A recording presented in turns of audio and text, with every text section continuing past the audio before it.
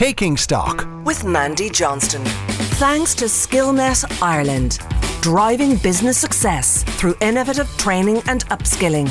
This is News Talk. Hello and welcome to Taking Stock. I'm your host, Mandy Johnston, and we have another very interesting show and more great guests for you today. Now, of late, you might have noticed a slight change in the type of ads that are coming to you on your mobile phone through Facebook. So today we're going to look at how Facebook is now using AI to perfect its advertising that's uniquely designed for you. And later on in the show, we'll be joined by Conor Pope, who's discussing online fraud, and he'll be giving us his top tips on how to avoid falling victim to scamfluencers. And finally, we'll have a discussion on wind farms and renewable energy. As Bob Dylan famously sang, you don't need a weatherman to see the way the wind blows, but you certainly need lots of investment and lots of engineering to capture and use it for your energy.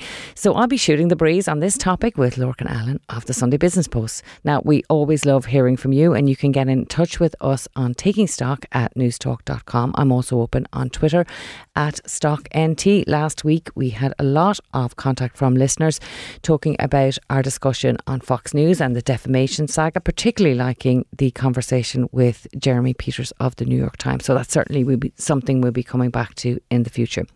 But first up today, let's start with that issue of online fraud. Online fraudsters are coming up with more and more sophisticated ways to steal our personal information, more importantly, target our money. From phishing scams to fake social media influencers, it's more important than ever that we're all vigilant, and more important that we know actually how we protect ourselves. So here to help you to watch out for the signs and to make sure you're not the next victim, I'm joined now by Conor Pope, who's recently been looking into this issue for the Irish Times. Conor, thanks for joining us today. No problem at all, Mandy. Now, the scale of this is increasing all the time. I was struck by that piece you wrote. Who actually monitors this? And do we have any idea of how much fraudsters actually manage to steal in any 1 year as a benchmark to start us off on the conversation today? Well, yes and no is the unhelpful answer to that question, because we have some official data from the Banking and Payments Federation, which would suggest that you're talking about tens of millions of euro is routinely lost by Irish consumers every single year in frauds and scams. But the reality is we don't have the true picture, because an awful lot of people who fall victim to scams are simply too embarrassed to tell anybody about it. And as a result, they don't tell anybody about it. They don't tell the authorities. They don't tell their banks. So it means that some people are very upfront and they will say, listen, I've lost money as a result of this particular scam. And then other people just will keep it to themselves. So we would have a benchmark figure in Ireland of around 50 million euro a year. But globally, it's worth billions of euro every single year. And in Ireland, it's probably worth substantially more than 50 million. So you're not talking about a small operation here. You're talking about big-time, serious criminals exercising huge amounts of stealth to try and take our money. And everyone has their own sort of tale of woe about this, but it's getting much more sophisticated and harder for us to discern what is a scam and what isn't. You wrote recently about a gentleman called Peter who had his own individual experience through Revolut. Do you want to just give us a quick overview of what happened there? You know, that was a particularly sinister thing. So basically this chap called Peter, now that's not his real name, but he was sitting at home one evening last November when he got a message through his Revolut app saying that somebody had tried to make a purchase in the John Lewis shop in the UK, in a John Lewis shop in the UK, and the Revolut app was asking if that was him. So he said no, it wasn't him, and then he went on to the Revolut live chat and he started telling them that there'd been a fraud attempt on his account, and the chat went on and on and on, and there was a lot of different overbacks. And while the chat was happening, he got a phone call from the criminals telling him that they knew that he was on the live chat and this is what he needed to do to protect his account. And he did whatever they asked him to do. He followed certain links, and when he did that, they started draining the money from his account, and he could see it happening in real time. 200 euros being taken here, 200 euros being taken there. And he was telling the people on Revolut that the money was leaving his account, and still nothing was done. The account wasn't frozen, and he ended up losing the guts of 4,000 euro. Now, following the intervention of the Irish Times, we managed to get him his money back because Revolut accepted that it hadn't done what it needed to do in that instance.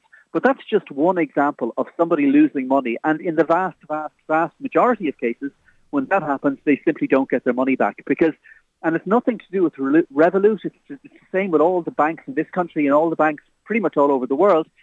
If you are convinced by a criminal to give away personal data by following a link, or if you're convinced by a criminal to give them access to your computer or to your telephone by following a link, and they drain your account, well, then pretty much the response from all banks is, well, that's on you, because you shouldn't have given them access to your account, or you shouldn't have given them your personal details. And that's what makes the criminal enterprise so sinister, because ultimately we don't have the kinds of protections that we think we might have.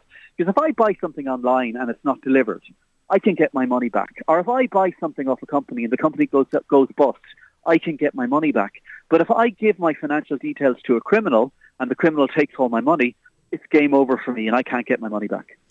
Yeah, and it is that the lack of safeguards, which I suppose it frightens so many people, because if you're handing this over, you don't have the comeback, as you say there. It is sinister, but it's getting much more sophisticated. Something very similar to what happened, Peter, actually happened to me a couple of weeks ago. I won't name the provider, but I was contacted by phone and asked to hit 6 to return a call. So before I knew it, this gentleman was asking me to have my photograph taken and sent to him in a similar way to what happened, Peter. So it is just very easy to get caught up in it without actually stopping and thinking. So Conor, when you're looking at this, you kind of bundle these into different ways that we can identify different scams. So just kind of give us an overview of the types of scams that people should look out for now. Well, I suppose the really common ones are the smishing scam, where you get a text message purported to be from your bank or purported to be from An Post or the credit union or whoever it might be, saying, there's a customs charge due on a delivery, or, can you authorize this transaction? And you follow a link. And then you follow the link and you get onto a page that looks like it's from your bank or looks like it's from the post office or whoever, and you enter some personal details. And of course, the web page is bogus, the link is bogus. So that's one type of scam. Another type of scam is you'll get an email from a company saying that they're looking for information to follow a link, and the link takes you again to a legitimate-looking page. The invoice scam is really popular, and that sees a business targeted, and they will be contacted from a company that they do business with to say, listen, we've changed our bank details. Don't need to do anything now, but here's our new bank details. Can you please input your systems? And then that'll be the end of it. And then 2 or 3 weeks or 6 months will pass, and the company that you are doing business with will send you an invoice. You have the new bank details on your system, so you pay into the new bank. But of course, the criminals are the ones who have control of that particular bank account. That's known as the invoice scam.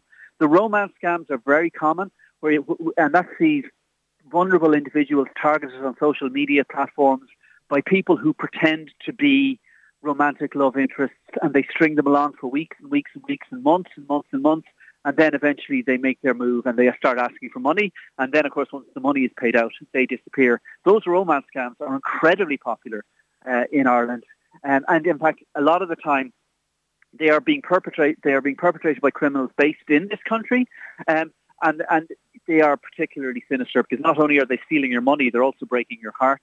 They're very common scams. And then you have the old-fashioned, nonsensical cryptocurrency scams that you see on various different social media platforms, or indeed social media ads from companies claiming to sell you X, Y, and Z, and when you buy the product doesn't exist. And I think one of the interesting things is how much better the criminals have got in recent times, because a lot of your listeners will be very familiar with the old school, what used to be known as the 419 scam, where basically you get an email purported to be from the daughter of a sub-Saharan prince, and they've got a suitcase full of blood diamonds that they want to give you, and you just have to give them your bank details. And the emails tend to be subliterate and absolutely farcical. And those are the kind of scams that started doing the rounds years ago when the internet became a big thing in Ireland.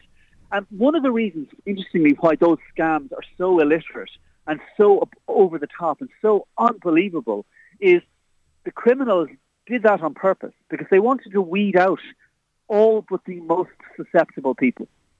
So they wanted to weed out the 99.9% of people who would read an email like that and say, well, that's just nonsense. And they wanted to only capture the 0.1% who might believe it. So those scams weren't illiterate by accident, it was intentional. But the scams have become much more sophisticated. And as I say, the SMS messages, the emails, the phone calls from the claim to be from the departments of the claim to be from the Attorney General or the Guards or Revenue, and that they've detected fraud on your account, or they've detected that your bank account might be used for money laundering.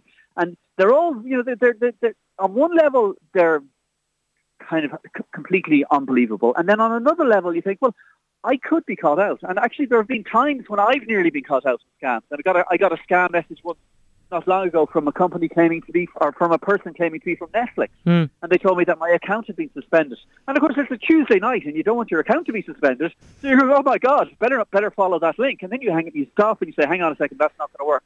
Because I'm guessing one of your next questions might be, how do you avoid being caught out in a scam? And that's a question that a lot of people ask. And unfortunately, the answer to that question is you have to be incredibly suspicious of all communication that you get. And you have to be incredibly cynical. And you have to remember that no company ever will send you a text message or send you an email with a link looking for financial details from you. No reputable company will ever do that. And if any message comes your way looking for personal details like that or looking for financial details from following a link, you can rest assured that it's a scam. If you're just tuning in, you're listening to Newstalk's Taking Stock with me, Mandy Johnston, and I'm talking to Conor Pope of the Irish Times about online scams. That's really good advice that you've just given there about what to watch out for. And just, you were talking there, Conor, about, who people target. I noticed that the demographic of people who are now falling for these scams is slightly changing. We would have had it in our mind, I suppose, that elderly people or the older demographic might be more vulnerable online, but that's changing, isn't it? Under 45s are the ones that people are targeting more now. That's absolutely right. And according to a survey from Permanent TSB that was published just before Christmas, the under 45s are more likely to fall victim to scam. And there's probably a reason for that, in that older people tend to be more suspicious of technology and they tend to be less likely to exchange personal information via various different social media platforms. Whereas millennials and Gen Zs are much more comfortable. They're digital natives. They've grown up in this world, and they're much more comfortable exchanging information in the online spaces. And as a result, they tend to let their guard down more quickly. Whereas an older person might go, hang on a second, why are you asking me for that money? So even though there is this perception out there that older people are more vulnerable, younger people are extremely vulnerable to these kinds of scams. But the reality is, anybody can be vulnerable if they're caught at the right or the wrong moment. The right moment for the criminal, the wrong moment for the person. And there was another story we had in the Irish Times recently, and it was just so desperately unfortunate. A woman had arrived over in Ireland from Turkey last August. She'd been working, she'd been studying in Ireland, and she'd been working in Ireland, and she'd been saving all her money so she could continue her postgraduate studies in Ireland. And she'd managed to save $2,000. And then just before Christmas, she sent a letter to a friend of hers in Turkey. The letter never arrived, and as a result she started to get a bit confused as to where the letter might be. And then it just so happens that she got a text message purported to be from An Post saying there was a problem with her delivery.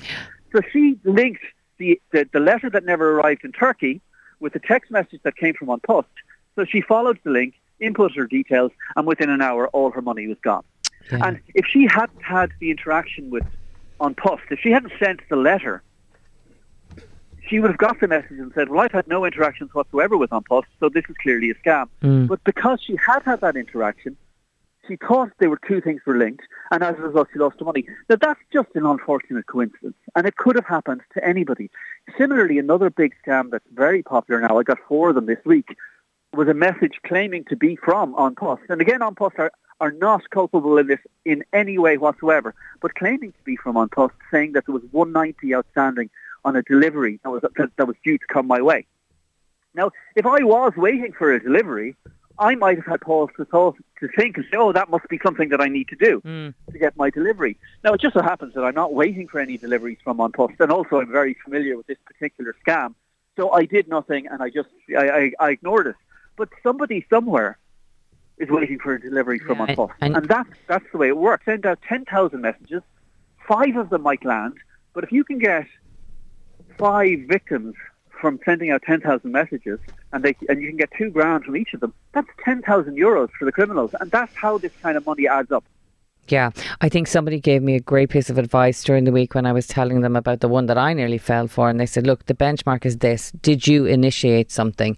And if you did, then check what that initiation was. Is there a website that people can go to see what's real and what's not when they're getting some online activity is approaching them? Well, there are quite a few. There's a website called Scam Advisor, and you put in the URL of a particular website, and that'll tell you whether or not that website looks legit to them.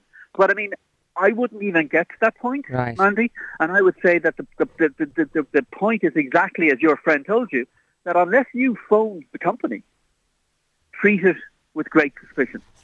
So if there's any unsolicited contact from a company, that's when you should be on your guard. Yeah. And let's say you are expecting something from An Post, or let's say you are expecting something from Bank of Ireland or AIB or Revolut or whoever it might be, and you get a message.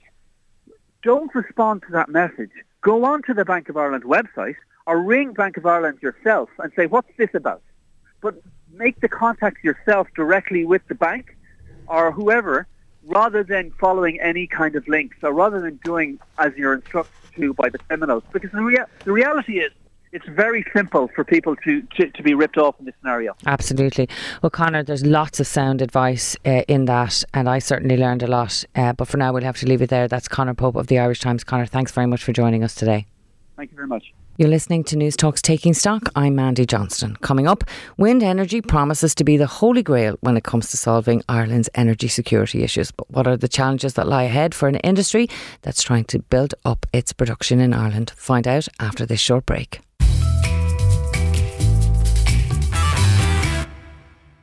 This is Mandy Johnston with you on News Talk's Taking Stock. The answer, my friend, is blowing in the wind. The answer is blowing in the wind. Now, that was, of course, the very famous Bob Dylan anthem, Blowing in the Wind. And the government certainly hopes that their answers are to be found blowing in the wind, because they're promising that Ireland is set to become the Saudi Arabia of wind exportation. But before they start doing that, we've got to capture it, and we've got to start actually connecting it to the grid. There's a lot of work involved in that. So here to tell us more about the industry itself and where that industry is going, I'm joined now by Lorcan Allen of the Sunday Business Post. Lorcan, you're very welcome. Thanks very much, Mandy. Now, just to put all this in context, and before we start talking about the mechanics of what's going on in the wind industry now, how many wind farms are there in Ireland? How many are there onshore, and are there any offshore? Well, interestingly, I suppose Ireland, your listeners will know that there's a lot of wind farms around Ireland. If you take a drive from Dublin to Cork or Dublin to Limerick, you're going to see a lot of wind farms. We've about close to 5,000 megawatts of installed capacity onshore in Ireland, which is among the best in Europe. We would have seen figures from last year that wind would have accounted for almost 40% of all the energy that was produced throughout the year. And that was during a year 2022, which was described as there was a wind drought during the summer. 40% of all energy, electricity, not energy. Yeah, though. Yeah. All electricity production last year came from our onshore wind. We've a really mature industry there. It works very well. Lots of developers, lots of finance, and that's been the government's policy for the last 20 years. And you'd have to say, looking at it, it's been quite successful. The government is looking at that and saying it's brought us a part of our way on our decarbonisation journey, but it's not brought us all the way. We've work to do. And they see, where's the extra capacity? There's obviously only so much land in the country. Solar is becoming a big thing now for renewable, but that's only starting to take off.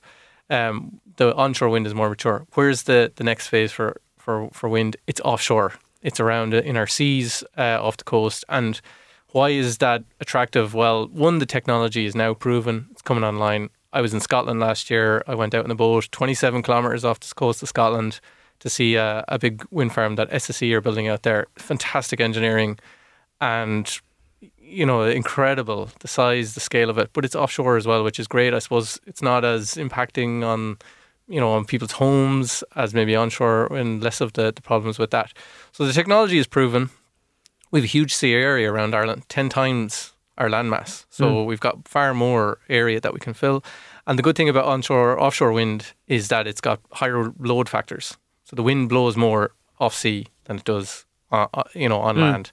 And that's very attractive as a wind developer, because the more the wind blows, the more money you make you can generate as revenue. So the government are now looking, it's part of their climate targets. Where are they going? How do we decarbonize different sectors? And to fully decarbonize energy, offshore is the big, big area that they want to push into, have a lot of developments there. And their target is for 2030 to have 5 gigawatts or 5,000 megawatts of installed offshore capacity around the coast of Ireland. Right now, today, there's one offshore wind farm. It was installed back in 2004. It was actually the world's first offshore wind farm. It's off British Bay. There's 9 turbines, I think, and it's tiny. It's 25 megawatts. But the new technology that's there in the pipeline, it's enormous. And there's a major, major pipeline of projects. People want to invest in Ireland to see it as an attractive market that is coming down the tracks. Well, that all sounds exceptionally positive and promising and very optimistic. So what are the challenges that are there for this industry at the moment? Well, I suppose the challenges are you're trying to build a brand new industry from scratch. And offshore wind is different to onshore in that the supply chains and everything that goes with it is a bit more complex, as you can imagine. I mentioned I was in Scotland. Scotland is way ahead of everybody else in the world. And the main reason is because they have the oil and gas industry. They were able to leverage that technology, the supply chains they had there, basically the same kind of engineering concepts, and that allowed them to steal a march on the rest of the world, essentially.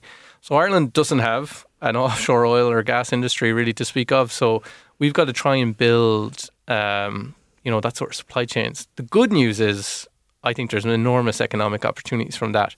Coastal communities on the west and east and south coast of Ireland have potential to really benefit from offshore wind, because these developers are going to need engineering, they're going to need all the things that feed into that, they're going to need people, really high quality jobs as well. From people bringing boats out to sea to maintenance these things, from electrical components, there's an enormous economic opportunity here, but it is more complex. So as a government, you're trying to attract in this supply chain and get these companies, international companies really are. It's key to say, I think, that Irish companies cannot build these things on their own. We do not have the technology.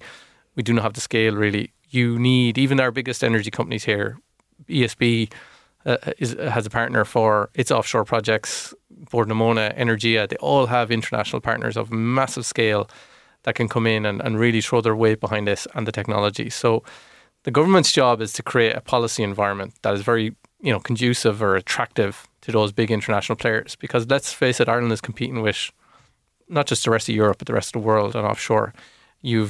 Since the Russian invasion of Ukraine, every country in Europe is looking to diversify into renewables.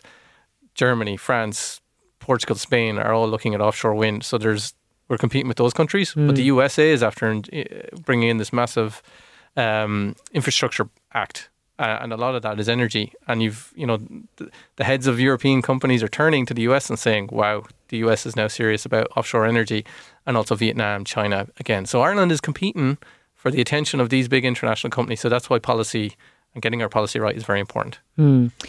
So the potential is there.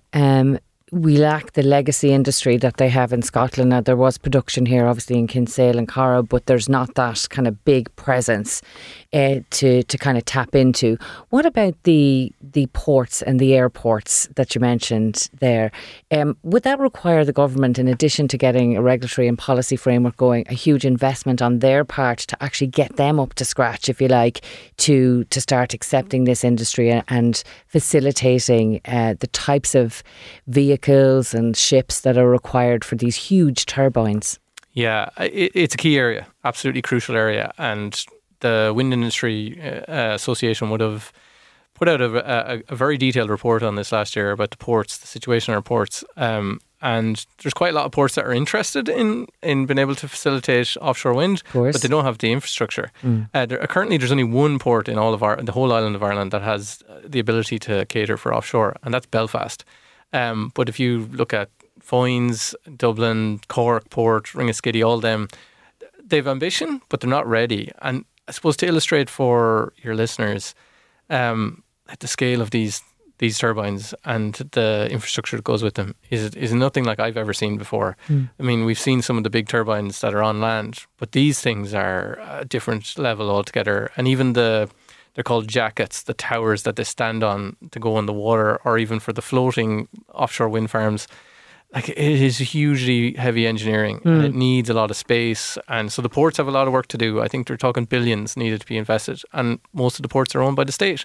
The state has work to do there in that regard. So when you take all that into consideration and you look at the targets that the government have set, and you see the investment and the scale of infrastructural advancement that's required, are the targets realistic in terms of timing, or what, in your view, is a realistic time frame for us to start seeing offshore wind farms at scale operating in the Irish landscape?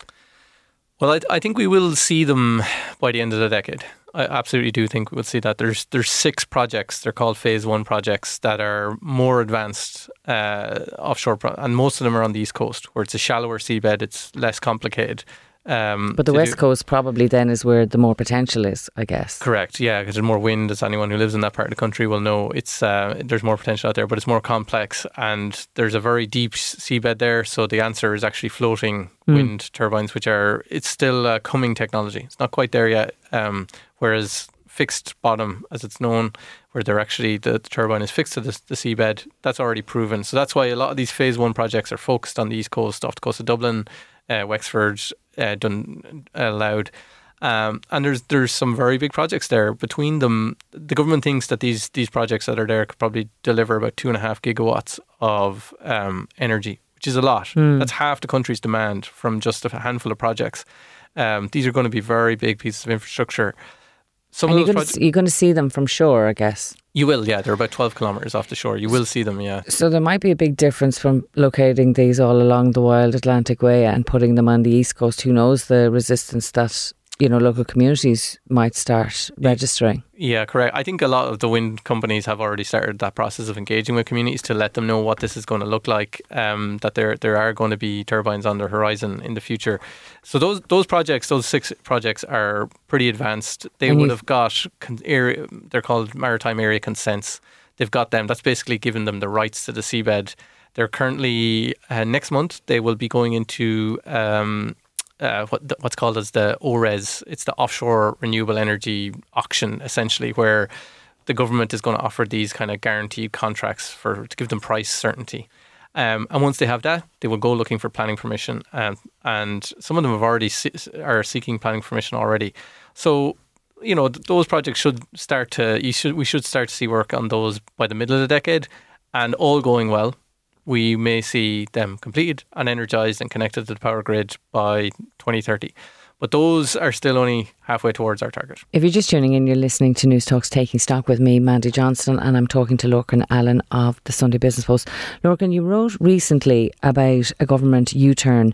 You said that might put 80% of those offshore wind projects at risk. What's that all about? Yeah, so this is quite an interesting time, I think, for the industry. The last 3 weeks have caused a lot of tension in the wind industry, certainly because of the policy change that the government has announced. So all along, the government said that, offshore wind, it's a new industry. We're trying to build it from scratch. We're going to allow the first kind of wave of projects to be developer-led. And that's where the developer of the project would literally go, stick a flag in the sea and say, this is where I'm going to build mine, and then try and build it from there. And the government, I've been at many conferences where state officials have said that's correct. And then after 2030, we will transition to what's called a plan-led system, where the government will sort of mark out areas, so almost like development zones in the city for planning, and say, we want wind farms to be built in this area of the sea. And then companies will compete to bid into that area. That's currently where Scotland is at the minute. They're a very mature offshore wind industry. The Irish one, we're starting from scratch. So it's seen as a natural evolution. You start with developer-led and then you transition to plan-led.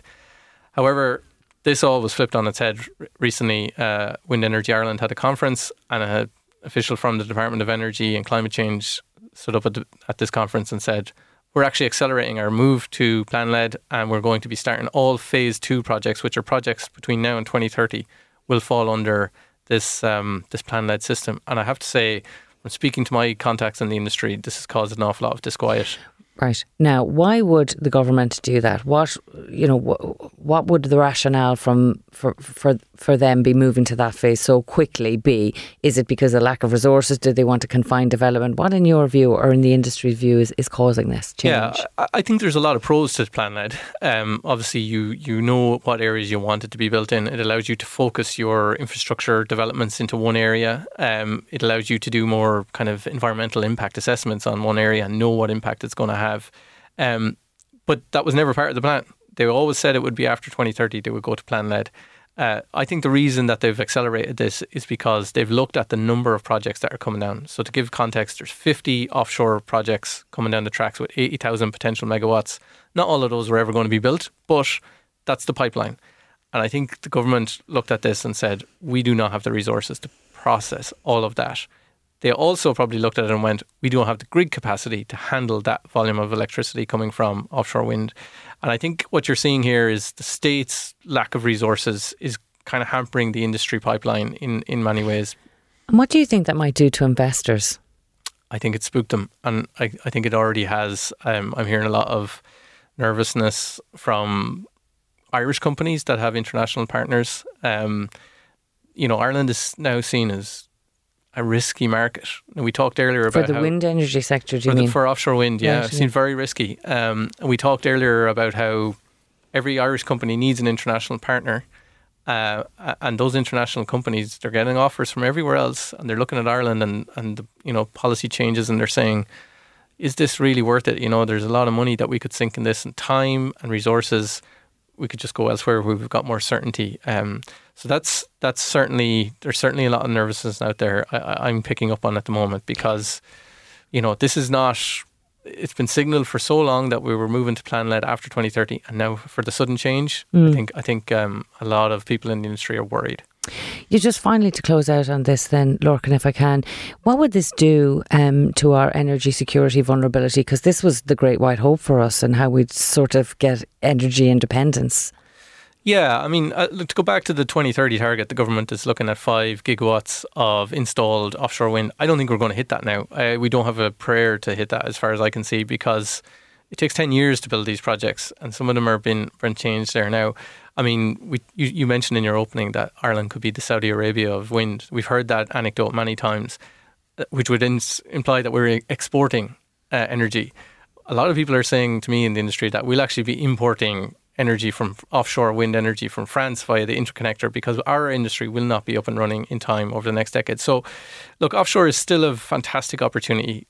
We just need to make sure we get our policy right and keep these international players attracted to the Irish market, because without them, these projects aren't going to be built. Absolutely. And as you say, investors just want certainty. Really, that's what they're out there looking for.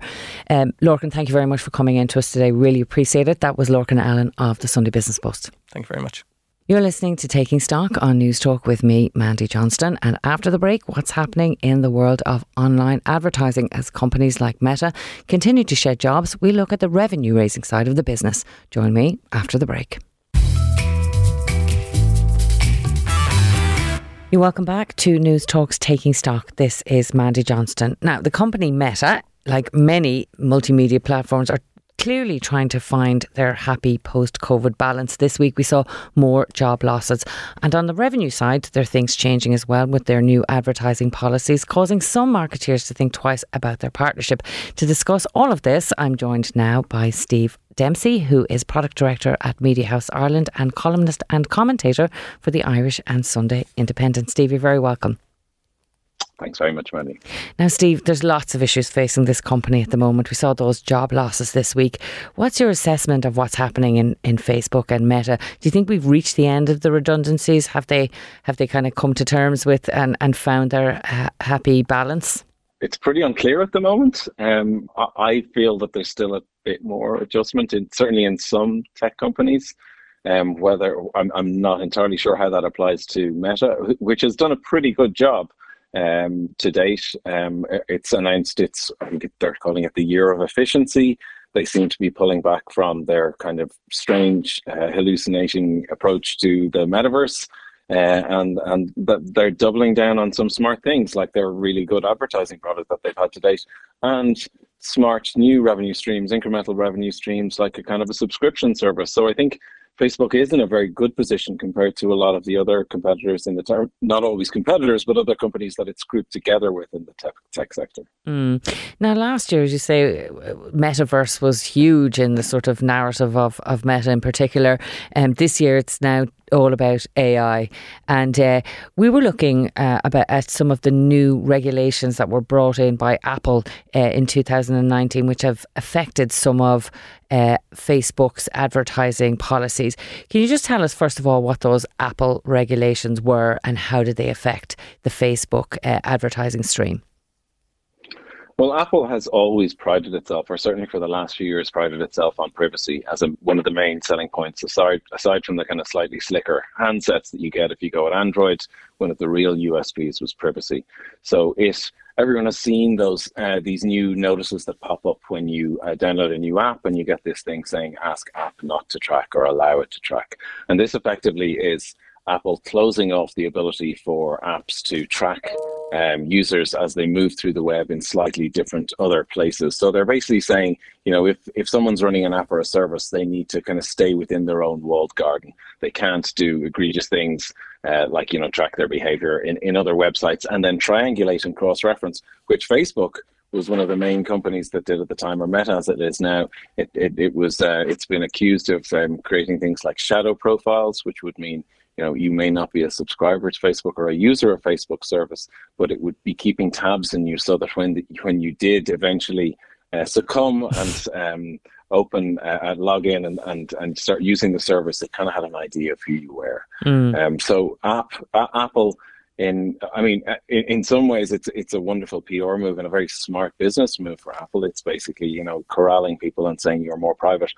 It becomes slightly more cynical when you realize that Apple now has aims for its own major advertising business. So it's basically, so a lot of people are seeing the Apple's approach to tracking. They're cutting other businesses off at the knees, and they intend to swoop in there themselves and make hay where no one else can actually get to, which is those, Apple users who are normally slightly more higher net wealth individuals. Yeah, so it's all beginning to make sense now. But it did have an effect for Facebook, or Meta as it's known now, in relation to how they use our data. So what was their solution to this problem?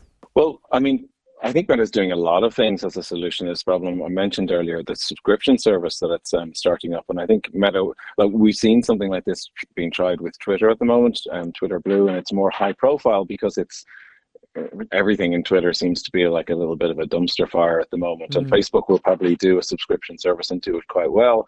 And there is more of a requirement or a need out there for people to have a subscription service with Facebook, because there are so many people who have built legitimate businesses on Meta platforms. So there's people who sell on Facebook and on Instagram. There's people who kind of, you find local tradespeople a lot on Facebook now.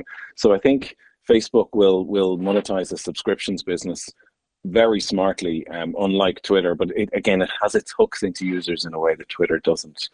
One of the other things that Facebook recently announced is a new kind of AI-supported approach to creating and running advertising campaigns.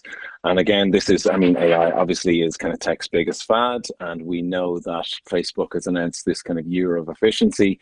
So they are doubling down on AI in the hope of getting more advertising, promising greater effective advertising to its advertisers, but probably making life slightly more easy for itself at the same time. And as a result of this AI, what it's hoping to achieve is more bespoke and targeted advertising directed towards the individuals. But I understand that that's making marketeers a bit nervous. Why would they be nervous about that? Well, look, almost all of Facebook's problems come down to a problem of trust. So I think, Facebook has proved itself to be a really commercially effective company with a trust issue. But to really understand what's going on, I think we need to understand the context of what their advertising product has been to date. And honestly, I think Meta doesn't get enough credit for how good this advertising product is. I mean, they made $113 billion last year. And so, the money doesn't lie. I mean, what they've got is a huge trove of data points that can be used to target audiences. So you can target different users or people. If you're trying to market a particular product, you can target people based on their interests, their locations, their relationship, anything that we would typically put into Facebook as part of our setting up an account or keeping an account live. They also can create lookalike audiences, so they can see people who seem to be similar to the people you want to target and assume that those would also be potential targets. It also created a really powerful self-serve interface for advertisers where you could upload a load of creative ad campaigns and then test them, run A/B testing on the ads so you can get the right ad for the right people at the right time. Yeah. Which, was a very powerful thing to do. And the final thing, which is in some ways the most powerful thing, just like Facebook kind of created proxy metrics for making us all feel good, like the likes, it created proxy metrics for success in advertising as well. So people would like ads and would like their pages. And I mean, I'm old enough to remember I used to work in digital PR when we'd be going to clients and they'd be quite happy with like a few thousand likes on the back of an ad campaign. And they assumed that sales would follow. So again, the assumption that the Facebook, a win on Facebook is just likes doesn't follow through. That's not a real kind of business win in any way, shape or form. So in this way, what Facebook has now decided is that they've invested heavily in applying machine learning to this process. So they've got a new product, it's called Advantage Plus, and it uses artificial intelligence to automatically generate multiple adverts for a marketer according to the specific objectives that they have. So whether they want to, sell products, win new customers. So the machine learning will target users and generate the creative. So effectively, you go to Facebook, you give them money and you say, I want to do this with my brand, and they do everything. Yeah. So they're cutting out a lot of middlemen. I have to say, I looked at that Advantage Plus, and as somebody who's worked an awful lot on the other side of things, creating campaigns for people, it seems to me that you have a great opportunity to kind of test things. It could be the world's largest focus group, and it actually, actually creates content for you. But I guess people are worried about control at the end of the day, and we'll come back to that in a second. But if you're just tuning in, you're listening to News Talks Taking Stock with me, Mandy Johnston, and I'm speaking to Steve Dempsey, who's Product Director at Media House Ireland and columnist and commentator for the Irish and Sunday Independent. Just to come back to that issue of control, because I guess you put all your information in, your collateral and your content as a business, there has to be some regulatory rules that you stick to and advertising standards that you have to adhere to. So maybe that's where the nervousness comes into marketeers or to advertising agencies. Yeah, I think you're right. I think, and we said it earlier, I mean, Facebook's problem is always one of trust. It has a really strong advertising product, but it also has a history of like second order consequences that are hugely negative. On one way you could say Facebook is a brilliant platform for free speech and bringing people together, and another you could see it as a platform for insurrection. So really the question for marketers is, are they comfortable with the level of risks that's involved with giving over so much of the creative process of representing your brand on Facebook? Can Facebook guarantee brand safety? I mean, what if a particular brand were accused of racism because the AI generated ads were targeting just a particular ethnic minority? So I think Facebook really needs to ensure that there are guardrails around this, and they need to show, which they haven't always shown, but in some instances they have, a better understanding of some of the concerns that marketers and advertisers would have around how their campaigns are created and how their campaigns are shown to users. But again, it's a question of, do you trust Facebook's AI to do the job that agency copywriters and art directors currently do, which is a big ask. Yeah, and speaking of AI and trust, and you mentioned earlier, it's absolutely right. AI is the buzzword of 2023. Maybe for consumers, probably not for these tech industry people who I guess have been using AI for aeons, to mix the metaphors here. You've been writing recently about artificial intelligence and the search engines and the maybe AI wars that are happening over those search engines. Could you talk us through that a little bit? Yeah, I mean, it is a very faddish space, and it feels like a lot of technology companies and others are kind of really, jostling each other to get into the limelight here. And the most prominent example was Microsoft. And Microsoft's Bing was the kind of first out of the traps with a kind of a ChatGPT powered search bot. So instead of when you put in, like when you're Googling, like, where do I go on my holidays? We were all used to this way that Google returns a list of kind of blue links with a few ads in there. This interface kind of, you'd say, here's what I'm interested in. It would say, well, a good place for you to go would be, and it'll give you a kind of a list, but it's a far more kind of conversational output. Is it more like the conversations we might have with an online banking provider or an electricity provider on the right-hand margin of your Yes. account? Okay. It's very similar, but where it differs is that it's so much more powerful. So you could choose a link to the longest, most complicated, most detailed article on, I don't know, something in some sort of, let's say, a credible term like macroeconomic trends or something, and ask them to summarize it for a 3-year-old, and it would do a good job of it. So it doesn't just return results; it also performs some kind of operations that approximate kind of, talking to a real person. So it's a really powerful interface, and people are doing all sorts of interesting things playing with this interface.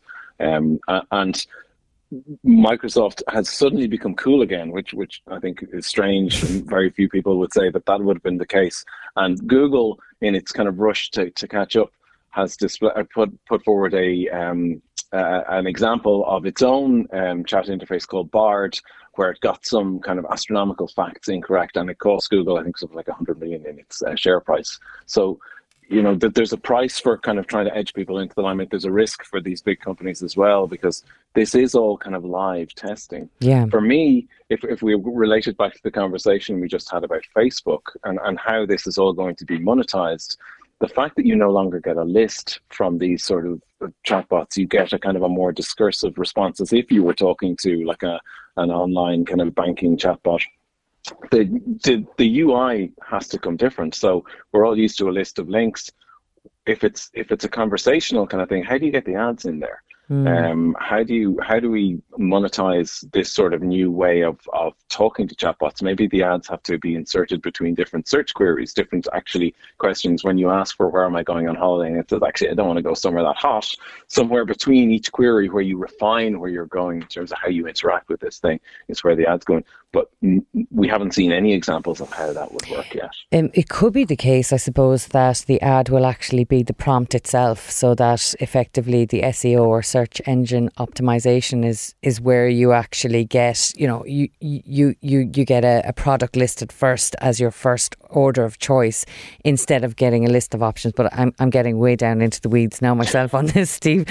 You could make a lot of money if you come up with a good idea, Mandy. You never know. Just to close this off, I wanted to pick up on 2 points that have been, I suppose, a theme and a thread through everything you've said today. One is trust, and it does come down to trust. What do we trust on Meta, Facebook and AI, and obviously costs? Because as you mentioned there, the stumble by Alphabet on Bard's response was very costly for them, and we saw that Meta was fined almost 400 million by the privacy watchdog, which is based here in Ireland, in just January. Are they making any headway into kind of becoming more trusted, or do we still have that healthy scepticism when it comes to Meta in relation to our online lives, and we're not quite ready to immerse ourselves in the metaverse yet? So just to answer the question about trust, and I think there's a point to make about creativity as well. But first on trust, I think there's a slight duplicity in terms of our dialogue, and certainly in the media when you hear people talking about trust in Facebook. Millions of people across the world log into Facebook every few minutes. Millions of people are making money on Facebook. Facebook is a trusted platform for commerce and for daily use. And there are huge questions for the company to answer, albeit in a slightly wonkish way. But I think there is general trust because there's habitual use, and that has to come from trust. It may be habitual use with an awareness that maybe I should be slightly wary of this, but the slight wariness is very different from kind of trust altogether. So I actually think that we have outsourced so much of our lives and so much of our working lives to technology that I do think there's probably more implicit trust than we let on when we're talking about these things. Yeah, we can. For me, for me, the biggest issue is around creativity and how much we're willing to automate creativity, especially when it comes to something like marketing or advertising. And, I'd have questions about whether there could be consistent brand tone of voice on some platforms. If some advertising is automated and some advertising is done old school, like by real creative people, how do you ensure consistency?